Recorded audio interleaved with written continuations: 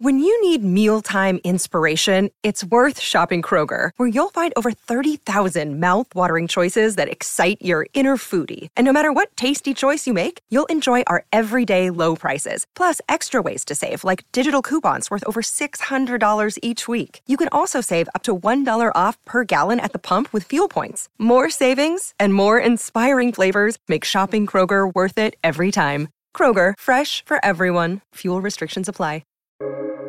Welcome to the New Books Network. Hello, everyone, and welcome to New Books and Chinese Studies, a podcast channel on the New Books Network. My name is Suvi Rautio, and I'm one of the hosts of the channel. On the podcast today, we are joined by linguist, anthropologist, and interdisciplinary ethnographer in the Department of Anthropology and Sociology at Zhejiang University, Professor Ke-Schutte.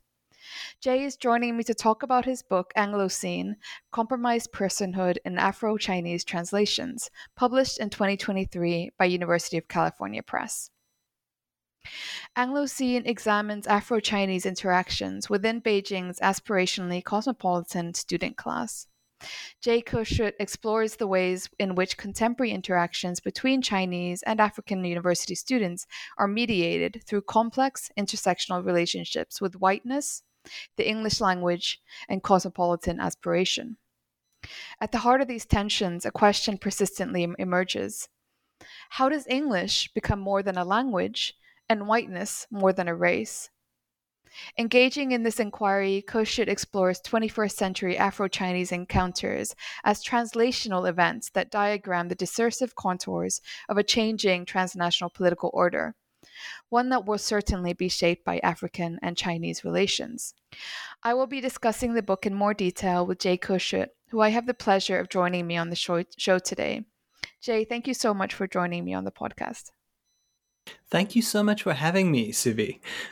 This is such a tremendous honor and pleasure. I enjoy this podcast very much. I've listened to a few episodes of it, so I'm fabulously honored to be here. I'm honored to have you here.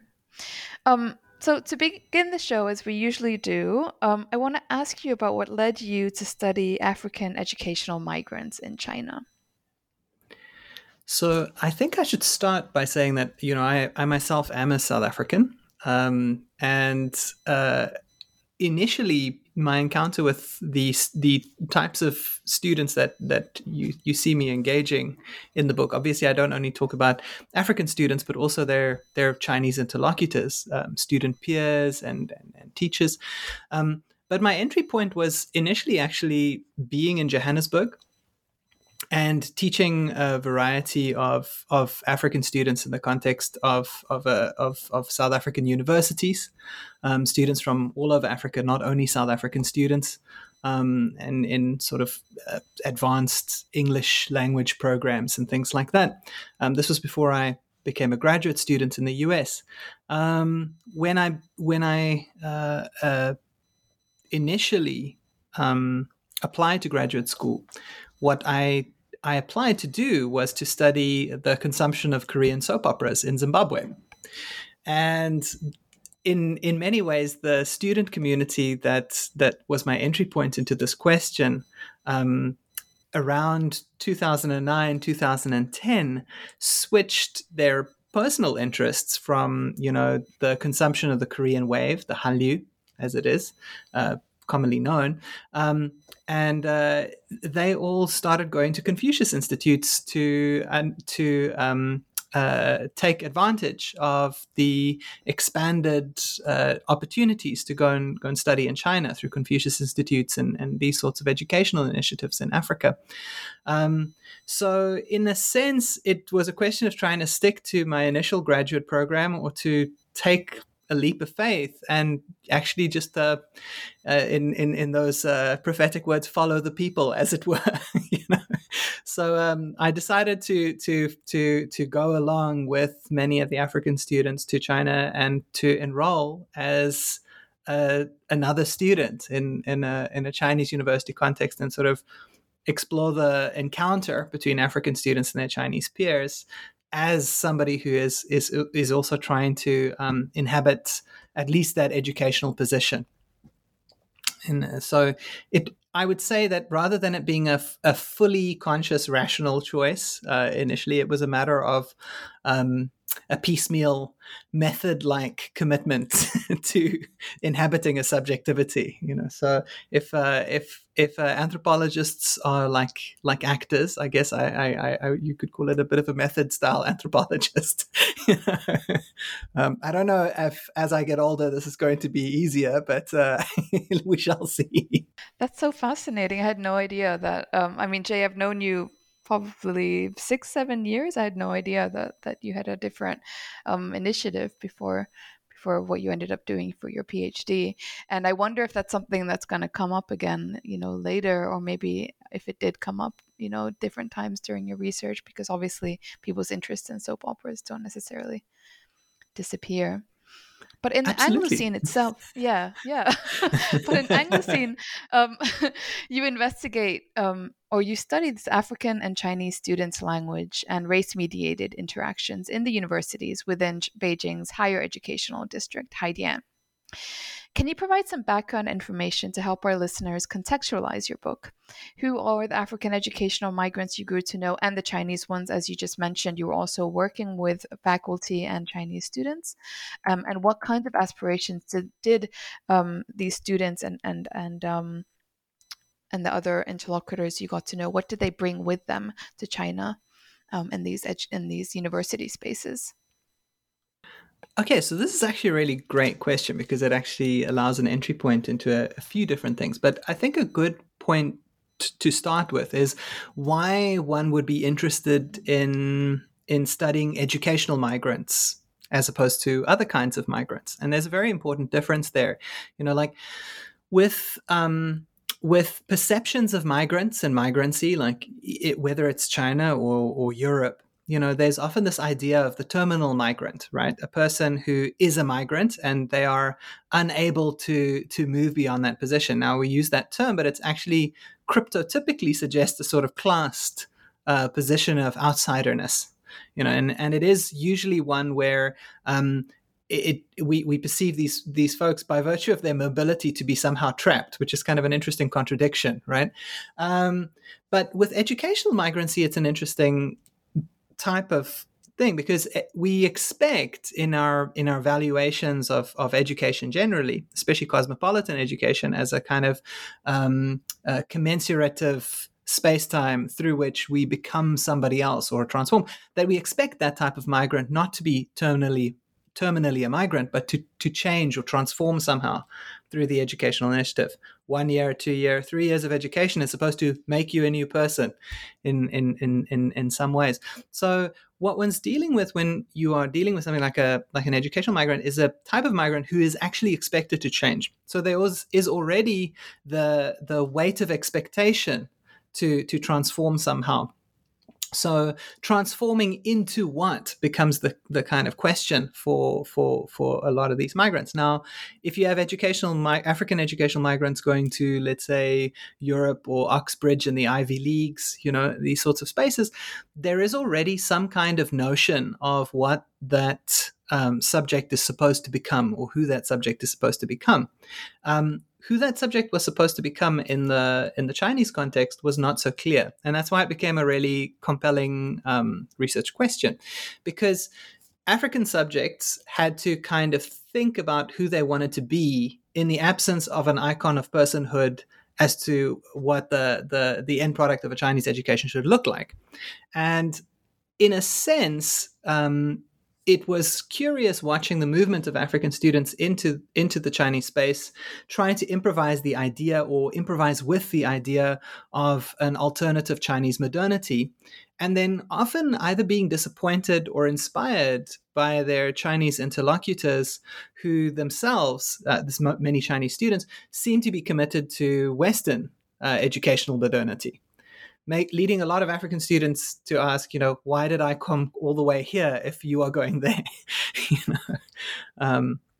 So that's pretty crucial, I think, in these interactional dynamics. Thank you. That was great, and that really was a fantastic entry point, because that really highlights a lot of the key themes that you're studying in your book. The book itself is divided into two parts: personhood and compromise.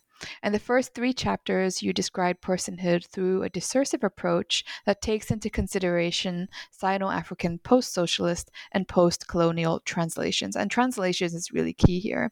In chapter one, you describe the Angloscene and its pragmatic dimensions through chronotopes, signs, and icons of value. Can you give our listeners a brief overview of how the broader domain of the Angloscene and the English language entails particular affordances of subjectivity?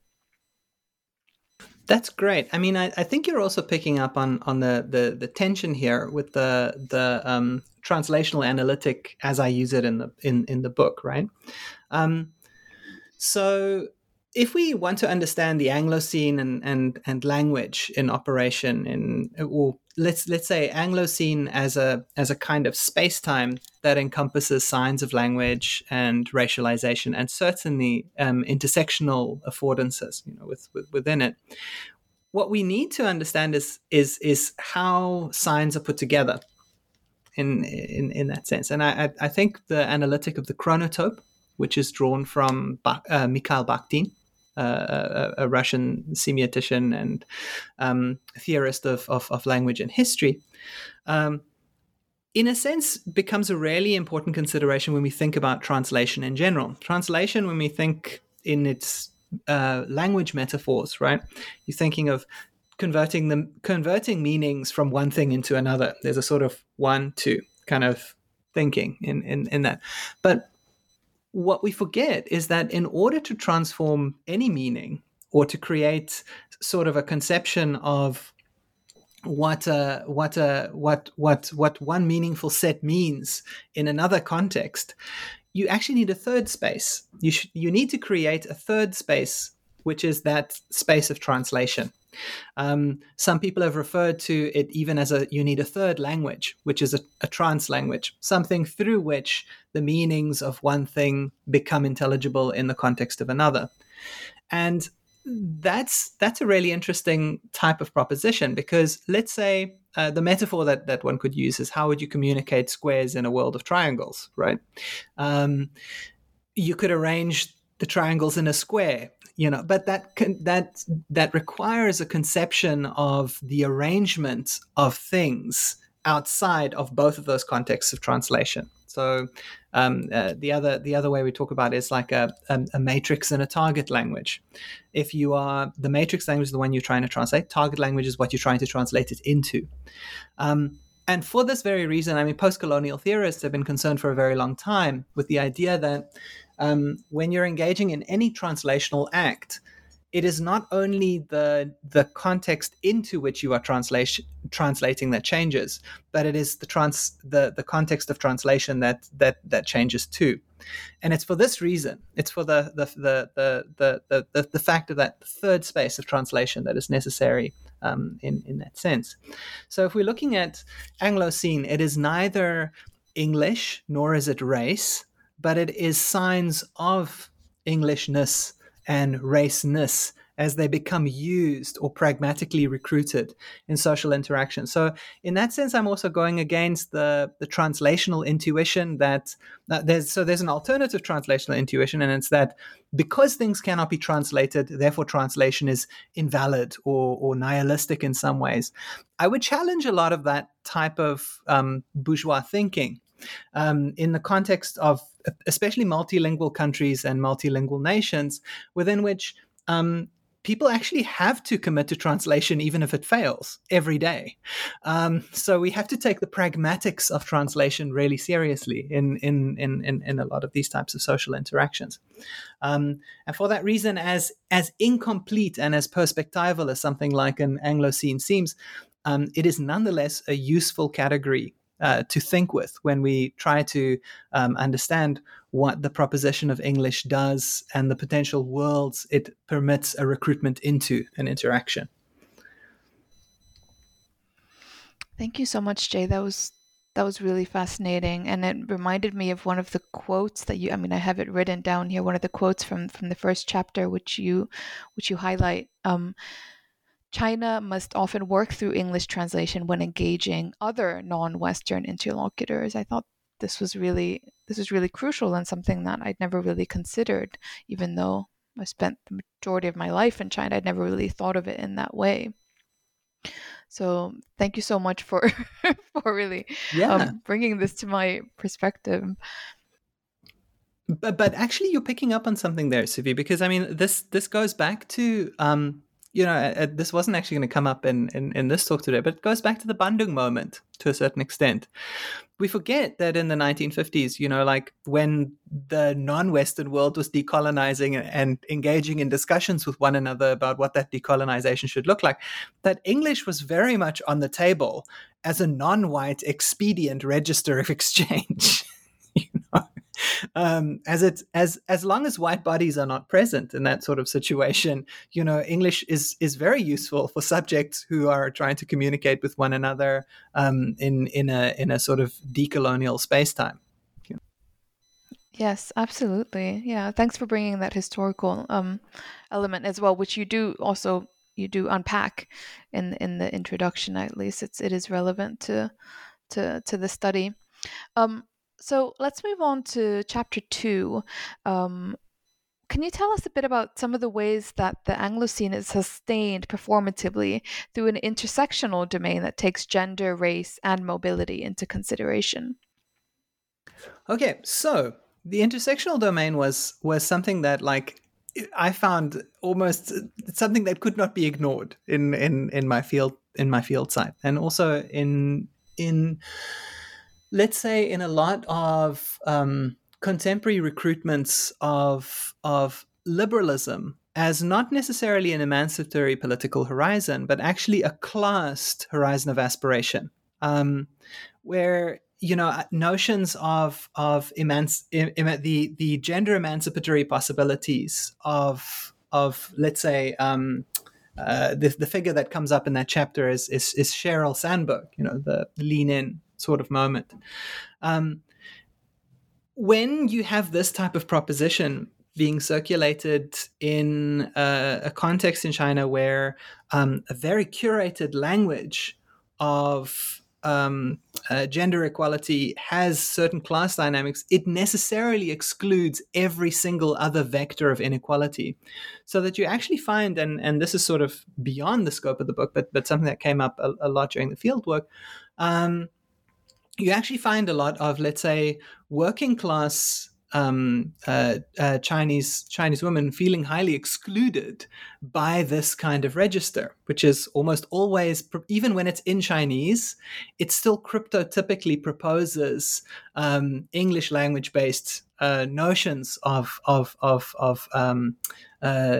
lean-in or capitalist feminist discourses, in a way that's very exclusionary, not only to working class women, but also ethnic minority women who are class stratified in this very context.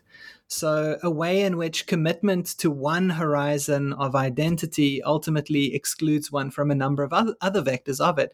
This seems extremely close to what Kimberly Crenshaw was speaking about in her famous Mapping the Margins essay, as well as the discussion of intersectionality before it, the 1989 essay. So in a sense, this was a point of engagement, and it allowed me an opportunity to think about, more recently, myself and a collaborator, Josh Babcock, brought out a special issue on the semiotics of intersectionality, and another one we're going to bring out in the Journal of Linguistic Anthropology. But it was that moment in chapter 2 actually that prompted me down the road, or prompted me to think in terms of how should I put this? The interactional dynamics of intersectionality as Kimberly Crenshaw lays it out. So Crenshaw's famous essays, right? She's actually thinking about the context of American legal reform and the ways in which vectors of identity operate within the American juridical system, right?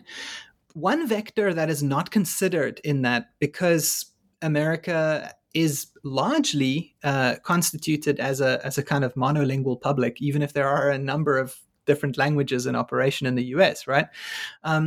Language is never considered as one of the intersectional vectors. But if you go to places like China, or certainly places like India and South Africa, language is super important as an identity stratifier. You are as marked in many of these places through how you use language and what languages you are able to access and how you pronounce or speak them, as you are by the color of your skin, or the ways in which you might be understood to have a sexual or gender identity. So the question becomes, why is language so peculiarly left out in Anglo-centric settings? And it actually takes going to the periphery of that type of question to see it. You need to go to a place like China and ask, well, language is such an issue here. In a country that's like, I wouldn't say China is like the poster, the poster child for like multilingualism. Is actually not a very multilingual kind of, and the multilingualisms that exist are largely formulated through the publics of Putonghua. But even in Putonghua, there is a notion that Chinese is a language among languages, and that languages are stratified in relation to one another. Whereas there is a total, almost Lockean erasure of this concept in much of the Anglosphere. Entering language as a vector of intersectionality was a really key consideration in that chapter, and also showing how what might seem to be emancipatory horizons of unmarked aspiration ultimately come to compromise the very subjects who are unable to escape being marked in that representational economy. This moves us to the next chapter, the third chapter, which in addition to all the other chapters, but I really thoroughly enjoyed this one. It's called "Who Can Be a Racist?" and you explore the role that humor and references to Oprah girls and Trevor Noah boys reveals the interplays between race and language through what you describe as a PC theater of evaluation. So this is kind of a continuation of what you were just telling our listeners about the kind of what liberalism, the workings of liberalism. And you conclude by suggesting that, here I'm quoting you, the question of what racism can be and who can be a racist remains constrained by its still Anglo-centric medium of translation. Can you tell us a bit more about this, please, Jay? Sure. Okay, so I had a sort of different response for this in mind initially, but I was just reminded of the ways in which we can think about,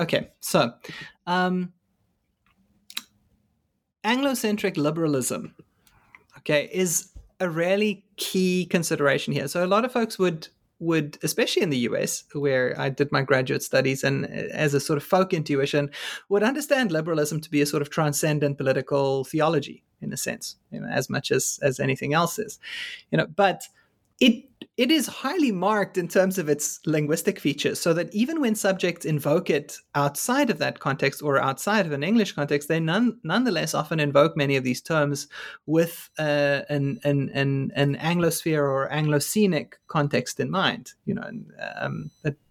so that to the degree that when subjects want to, and I've certainly seen this in the South African context and the Chinese context, when subjects want to deviate from liberalism, a language switch is a very effective way of doing that, because it's already assumed that the appropriate politically correct public of English is a very different one from an appropriately politically correct public in another language. So that when subjects want to indulge in racist or gendered or misogynistic speech, recourse to another language is a quick way to do that. And when criticisms emerge, they're like, oh, but it's not the same thing, as this sort of ultimately alienating liberal domain of English, to a large extent. So trying to account for the ways in which there is a linguistic particularity and a sort of chronotopic particularity to liberal discourse, even in places where the presiding language ideology itself is not expected to be English, was a sort of key consideration. How do we teleport a liberal public into an interaction? And the question of who can be racist emerges particularly prominently because it suggests that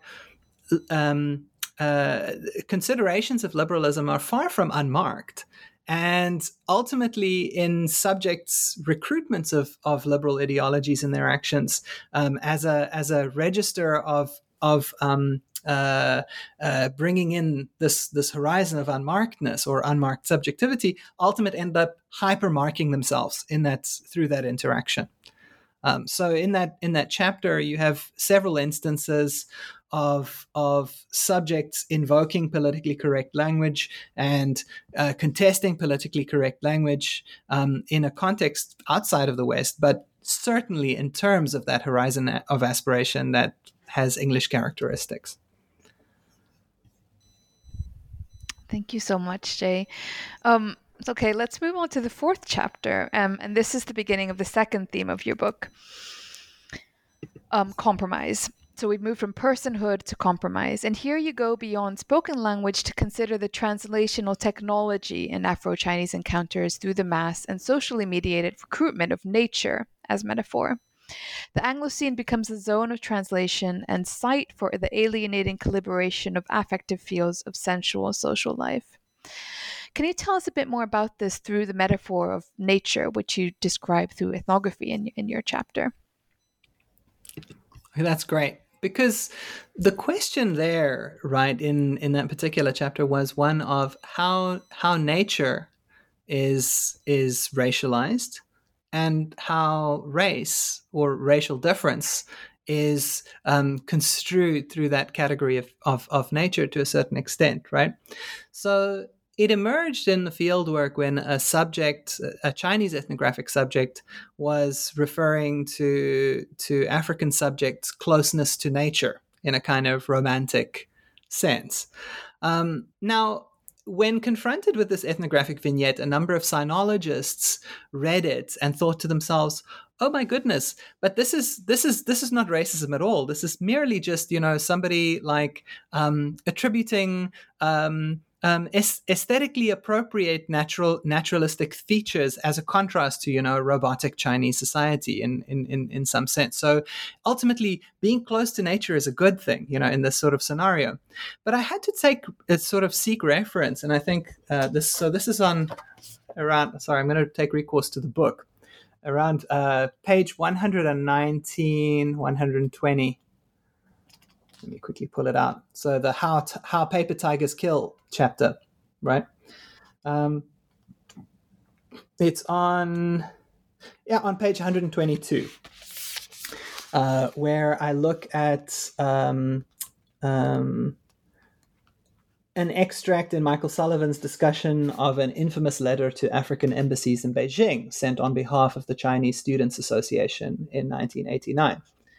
It is an example that demonstrates this cryptotypic articulation of race and nature handily. So in this 1989 letter, the Chinese Students Association wrote the following: "China, whose thousand-year glory and cultural tradition is ineffaceably written in the history of mankind, stands today because of the great Xiaoping's merit in front of a new historical prime. We are walking towards our great aim on a broad road opened to the advanced and civilized world. It doesn't mean, however, that we will feed the whole uncultured Africa with the results of our efforts, and we will allow any Negro to hang about our universities to annoy Chinese girls and to introduce on our academic grounds manners acquired by life in tropical forests, offending our traditional hospitality and broad-mindedness. If there will be no correction in the behavior of idling black students, new and even harder lessons of friendship will follow. These lessons, will be based on the experience of Americans who know very well what to do to curb the Negroes in their country." I mean, even in 1989, like the association of nature and African subjects or Black subjectivity is a far from benign and romantic consideration. Now, I mean, if a lot of scholars do seek recourse to Qing and Ming texts, but I would argue that signs are not consistently, they don't signify one thing at a time, like all the time, in a fundamental sense. So the association of nature and Blackness could be construed in benign ways, but it can certainly be construed in the types of violent ways that we see here.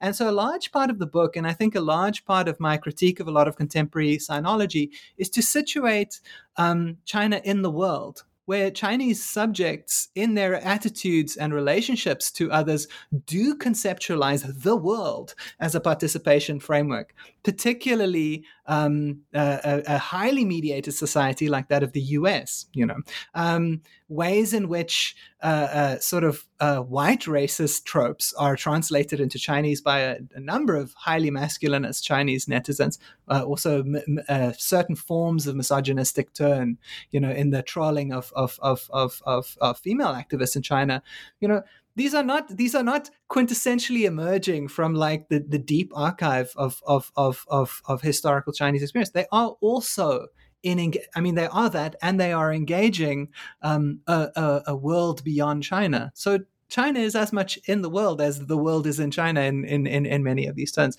So I would warn against the easy relativisms within which we read these associations in the let's say sinological archive in China. Yeah. So that was the purpose of that chapter to a large extent. I'm so happy that you picked up on that, because it was something that was that has been a very prominent bugbear on the job market before the book came out. I encountered a lot of hostility in sinological audiences who claimed that there was no racism in China and that Blackness and nature were not an association worthy of consideration. Thank you for that entry point. It's remarkable that you would be faced with this. I mean, in any circumstance, obviously, but especially in the job market, especially considering the number of years you've committed to studying the topic, and also you being an African in China, seeing it from a completely different perspective, and then people telling you, first of all, being a South African in South Africa, but then removing yourself from that as well. To be confronted with that kind of comment just seems very surprising.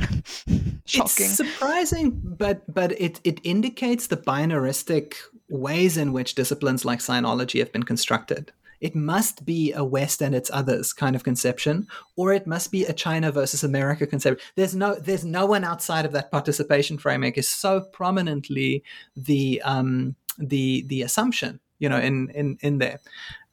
Whereas the world is a very big place, I would say to both of these sets of audiences. And if the world is a very big place, maybe the gestures and signs we assume to have canonical meanings are somewhat more nuanced within a very vast space-time. Yeah. Yes, absolutely. Yeah. Thank you for that, and thank you for referring straight from your book. It's so, I feel it's such a privilege to have the author speak direct, like quote from the book. It's really it was just really pleasant to listen to you read. Okay, let's move on to chapter 5. This one is titled Ubuntu and Guanxi. Chapter 5 ethnographically explores the pragmatics of translation between Ubuntu and Guanxi. Can you tell us a bit more about the pragmatics of translation of these terms, and why is it an important empirical starting point to decolonizing the study of non-Western, non-Anglo-centric interactions? Okay, that's great. And we did sort of touch on this earlier on in thinking about the Angloscene and its relationship and its imbricated relationship between English and language. But I want to sort of explore this a little bit more deeply. So what I meant to say, and what I meant to say by the pragmatics of translation is very much a move, and I think I sort of set it up in that chapter. It's very much a move against what I would call the maybe the root of the problem, is semanticism around translation. So if we understand the conventional position in the social sciences around an analytic of translation, it's usually one where translation is something that we're trying to define, right? Translation is X, or translation is Y, or translation is not, to a certain extent, or translation is semantically impossible in that sense, therefore unuseful, and in that sense, or like in a lot of these cases, they often find themselves in a peculiar scenario where they need to presume translation in order to define it, right? Which is obviously the usual sort of problem semantically. By a pragmatics, what we're doing is, rather than presuming A, what translation is, and B, entering into the hall of mirrors where anything can become everything or not, in a sort of let's call it analytical or semantic debate. What we're sort of asking is like, well, what do the affordances of translation do? Because it turns out people make use of translation. People translate. They actually do this thing that we are referring to. Now, we can presume what it means, or we can look what they are doing with this thing we call translation. There is indisputably something called translation that people refer to in their everyday lives as they are doing it. No amount of metaphysical jargon is going to alienate subjects from these acts and activities, to a large extent. Subjects are also in this process going to notice things like cultural terms or cultural difference. Now, the two subjects in that chapter, Professor Lee and I think is it Patrice in that chapter, in both cases, they are trying to use culture concepts like Guanxi and Ubuntu. Neither of them is an anthropologist, an expert in cultural terms, nor is either of them, a sort of like entering into the deep archives of how these concepts and terms were constructed through ethnographic or anthropological knowledge. They are using these as common sense terms that nonetheless have an enduring meaning for them as semiotic objects in the world that define a certain kind of behavior, right? And for that reason, they pragmatically engage in acts of translation. These are, unless one is truly so alienated from social life that one interprets every single social interaction as purely rational types of activities that require like narrow definitions of every single concept and term, which most people are not, you are probably going to hedge a translation in the ways that Patrice and Professor Lee are doing here. And it's trying to account for the ways in which it's actually this kind of, again, piecemeal activity ultimately is and certainly anthropologists or historians or sort of any kind of sort of cultural curator will look at their behavior and say, but this is neither Guanxi nor Ubuntu. Ultimately, it's subjects like these that sustain the meanings of these terms as meaningfully anthropological concepts for us. It is subjects who are reflexively and pragmatically making use of cultural ideas and terms that sustains our study of them, which in a weird way is a sort of I mean, it's not in a weird way, I guess. It's a way of bringing our discussions back to the pragmatics of interactions within which anthropology's cultural terms emerge. A sense in which we're trying to make anthropological thought relevant, in contexts where it could so easily be branded as a romantically culturally appropriative type of discipline. We are showing like there is a real impetus for anthropology's sort of cultural sensitivity, particularly in situations where, guess what, everybody's an expert on culture these days, except from anthropologists. You know. And just for our listeners who might not be familiar with these terms, guanxi and Ubuntu, can you just very briefly tell listeners what are they referring to, or what are Mr. Lee and Patrice referring to in your chapter? So, in a more generalistic sense, I would focus on how they are defining the terms as subjects who are using them exactly. to a certain extent. Yeah. We're dealing with an intersubjective sensibility of assuming that through a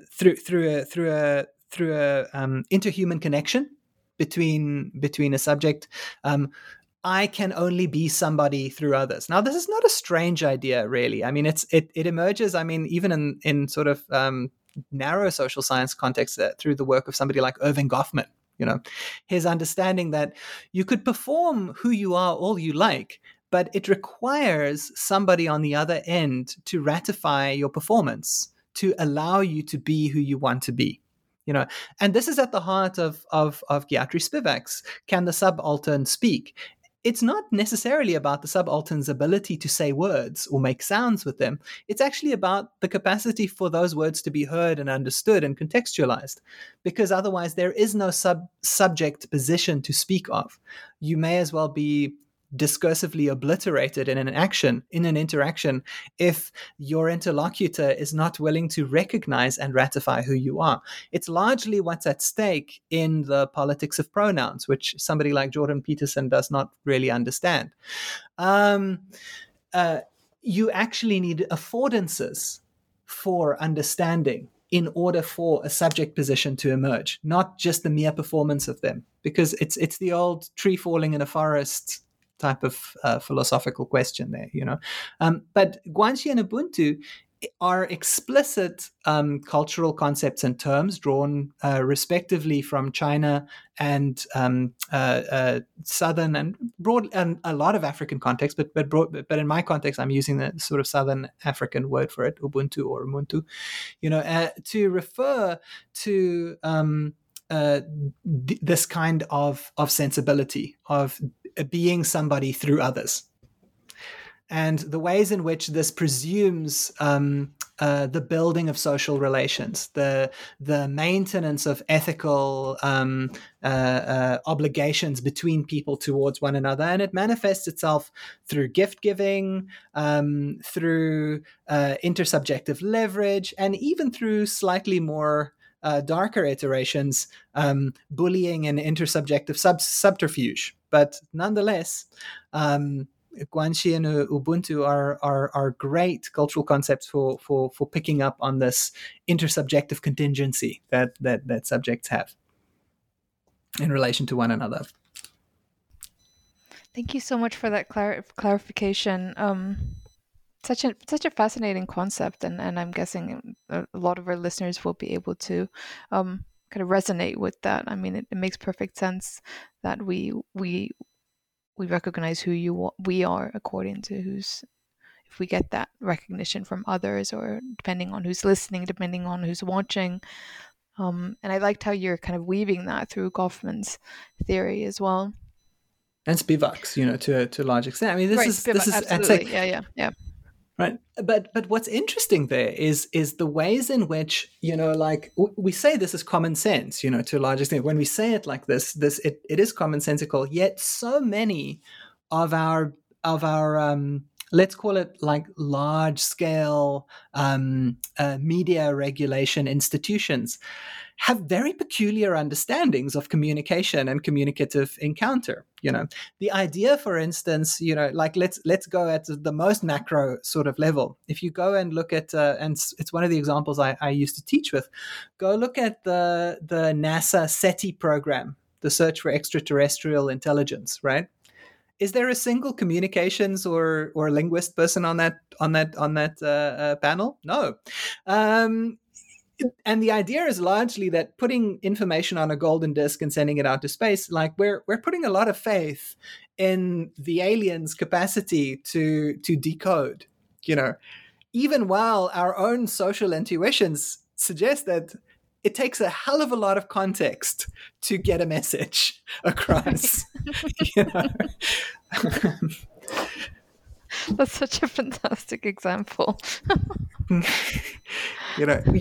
At the sort of intersubjective, intuitive level, we all agree. But it turns out on our sort of macro institutional levels, there's some very strange ideas about how communication works and society operates. Yes. Absolutely. I mean, it's also we're driven. I mean, a lot of kind of neoliberal institutions drive us to think forward in that way, that we are, the very individualistic, kind of more self-centered subjectivity that doesn't necessarily who knows who they are rather than is given that recognition from their peers. Yeah, if we move on to the next chapter, again, I really enjoyed how you formed the chapter, and I liked how you moved closer to the conclusion in chapter 6. I mean, it is the conclusion of your book, where you explicitly remind the reader how your ethnography, again, I'm quoting you, captures the ideological conditions that both obstruct and perpetuate the fantasy of equal opportunism, unquote. By linking it back to your own experiences as a South African in the American higher educational setting, I thought that this was just really, really fantastic and also very moving. And it was just, you show your own kind of sentimental side here, and it was just moving to read. But you apply this through your experiences looking at the political environment that you saw unfolding around you from the Obama era to Trump's presidency, and then later post-Trump, or what we are at the moment. And one of my favorite quotes in the chapter is, again, I'm quoting you, is "Whiteness, in the ways I have demonstrated, does not need white bodies." Can you expand on this statement? What does it mean so our listeners can understand? That's great, and it's also great that you picked up on that in that chapter. I will also, just as a sort of contextualizing move, say that, like, doing a chapter like this is not something they will tell you to do in graduate school, or something they will tell you to do as part of your ethnography, but it's something that I thought ethically I was compelled to do. I mean, if we really do embrace the sort of anthropological imperative of being reflexive, we should be reflexive about the ethnographic act, the act about writing itself. Because as I recently suggested to a class of students who are doing field methods, the field's place of beginning and ending is not very clear. It's very ambiguous. But I would say a very good starting point and ending point is the pen itself. Because ultimately, and it sort of emerged over years of submitting drafts of papers and whatever to journals, right? And getting comments back about, and often the comments take all kinds of forms and shapes, as we know. But one thing that's really interesting is how reviewers, particularly in cultural anthropological journals or like broadly social sciencey journals, will fixate on referring to vignettes and very curated ethnographic descriptions as empirical materials. And this is such an interesting language ideology, because they're not empirical like my field notes are, or my recordings are, or like the totality of the vast set of materials that have piled up that you're actually drawing these bits and pieces from and curating in a very particular sort of way.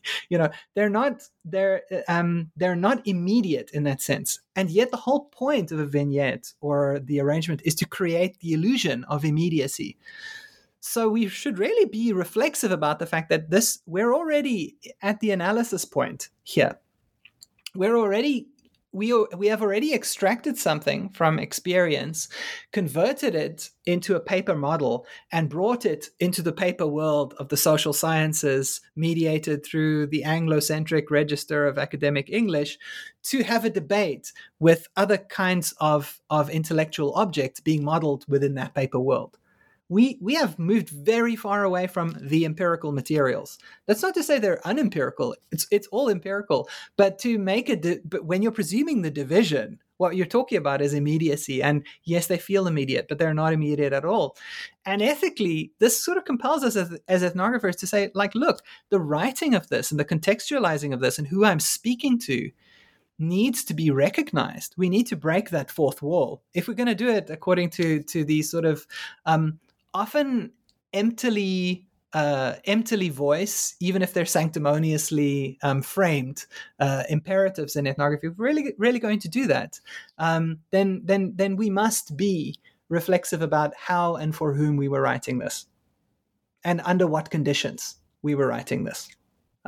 These materials. It is crucial. You cannot leave it out. Now, to get to the term that emerged in there, whiteness in the ways I've demonstrated does not need white bodies. I mean, largely as a South African, and being increasingly in these weird alienated spaces of like working on race and Black students in China, and then encountering like the categories of identity and difference within the US, I increasingly found myself finding deep wisdom in African thinkers, like Fanon and Steve Biko, none of whom, like, they are often branded as subjects who are essentializing race. They understood the kind of epistemic weight of race in many of these ways. They understood that race presences itself, and that's somebody like Charles Mills too, who's a severely underrated critical race theorist.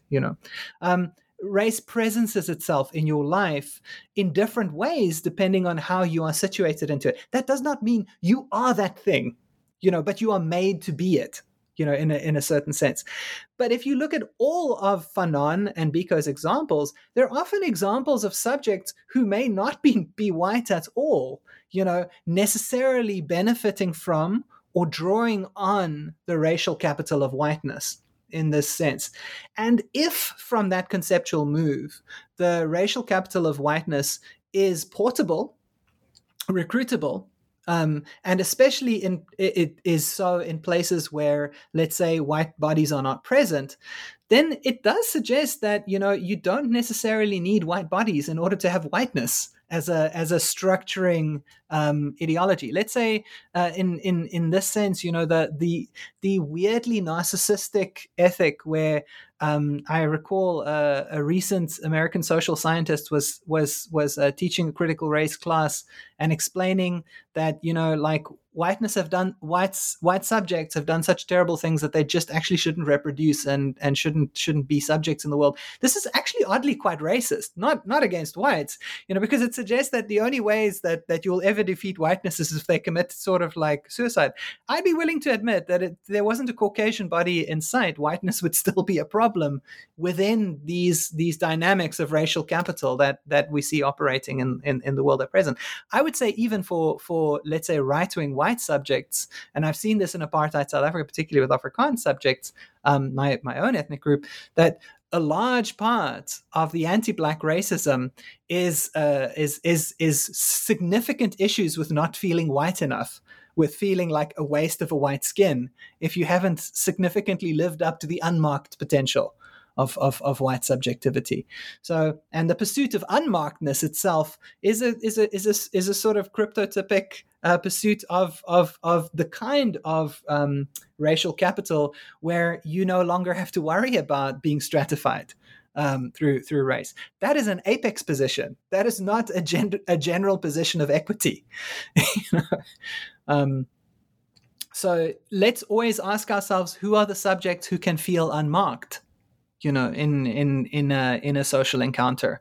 Those are subjects who do not have to worry about being stratified through how they appear or what their appearances or what kind of economy their appearances might be weaponized into. Yeah, I guess that's what I was getting at. It's such a powerful message. I mean, it's just and again, I really love how you kind of build up to that in your final chapter. It's really, the book is really beautifully compiled and the structure really works. I mean, I can only imagine that that's something that required a lot of time and effort and thinking. It doesn't, but putting it together as structures is one of the most difficult elements of putting together the book itself. That's true. I would totally agree. But I'm also so absolutely grateful that somebody picks up on these things, and says that, because,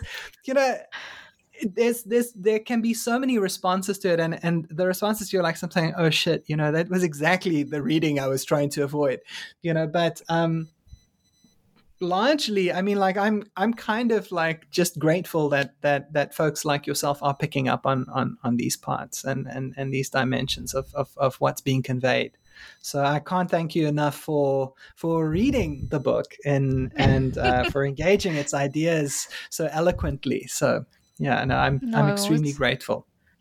It was my pleasure, and I can assure you many other readers will also pick up on these same points and many more. I'm not a linguistic anthropologist, so I struggled a lot with the linguistic anthropology stuff, and the technical bits were, but I mean, as I was saying, how you it's a beautiful flow, and it really does work, and the way it goes, how you're moving to the bigger argument, or moving to that more familiar anthropological discussion of positionality and so forth, and then you frame it in a way that's kind of it really fits, and it's really smart because you're also putting it together through your own experiences in the American educational system and the political climate that you were living in America, and so many other readers will also pick up on that, I can assure you.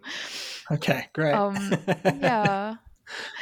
But thank you. I really enjoyed the book. But before we finish today's show, I want to ask you about what you're working on and thinking about these days. I mean, Angloscene it just came out. I mean, it's 2023, so it came out, I think, January, February. Again, massive congratulations. And maybe this question's a bit too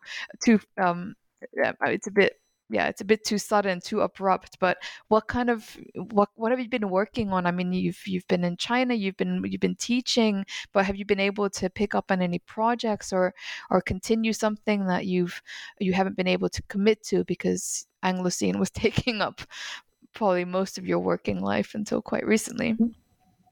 Well, actually, as if you I mean, like thinking about Angloscene and putting it out there, it was sort of a strange experience because it has been a long time working on the book and getting it out.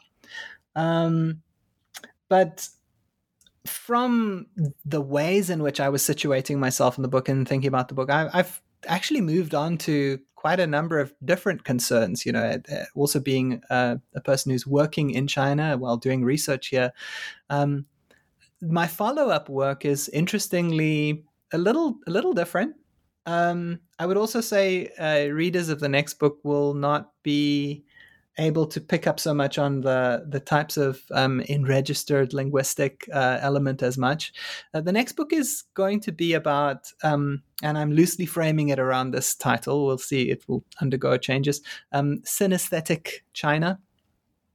And it's basically about the use of history, the pragmatics of history. So as we were talking about the sort of pragmatics of translation, the pragmatics of race, it's the ways in which heritage and history become usable and portable to institutions, people, and subjects trying to find a way to negotiate a very precarious world through their synesthetic recruitments of historical objects and historical space-time in one way or another. So I'm working on some chapters and some ideas and some ethnographic concepts and trying to get some funding together for all of that. But thinking about like Angloscene was thinking about, like, how terms like how semiotic formations like race and language are stratified in contexts, recruiting time. I'm actually thinking about how time itself is rendered portable to us as subjects, and how this has very much stakes for our political engagements of every life, but just for our abilities to live as a sort of time traveling species as humans. The human as time traveler. virtually or otherwise. That sounds so that sounds so fascinating. I had no idea you were working on this, and I can't wait to hear more about the chapters you've already been compiling, what kind of material it's based around, and I'm sure our listeners also very much look forward to hearing more about how it unfolds. But for now, Jay, I want to thank you. For now, I want to thank you so much for putting time aside and joining me to talk about your work. It's been such a fascinating conversation. It's such a thought-provoking book. Listeners, it's you can actually grab you can get a free access to the book itself on the University of California Press's open access publishing program. So if you visit the Luminos page, www.luminosa.org, listeners will be able to access the book in open access form. Absolutely, and that was really important actually for me, especially as somebody who works in China, and my students and many of the publics that I had in mind when I was writing the book were not American and European readers. I mean, these are the subjects that usually are the sort of target audiences for the big presses, right? But they were Chinese and African students who don't often have like $30, $34 or something to spend on a book. So I was lucky that my institution, Zhejiang University, was willing to pay the subvention fee to get it to be open access and downloadable by students in China and in the rest of the world alike.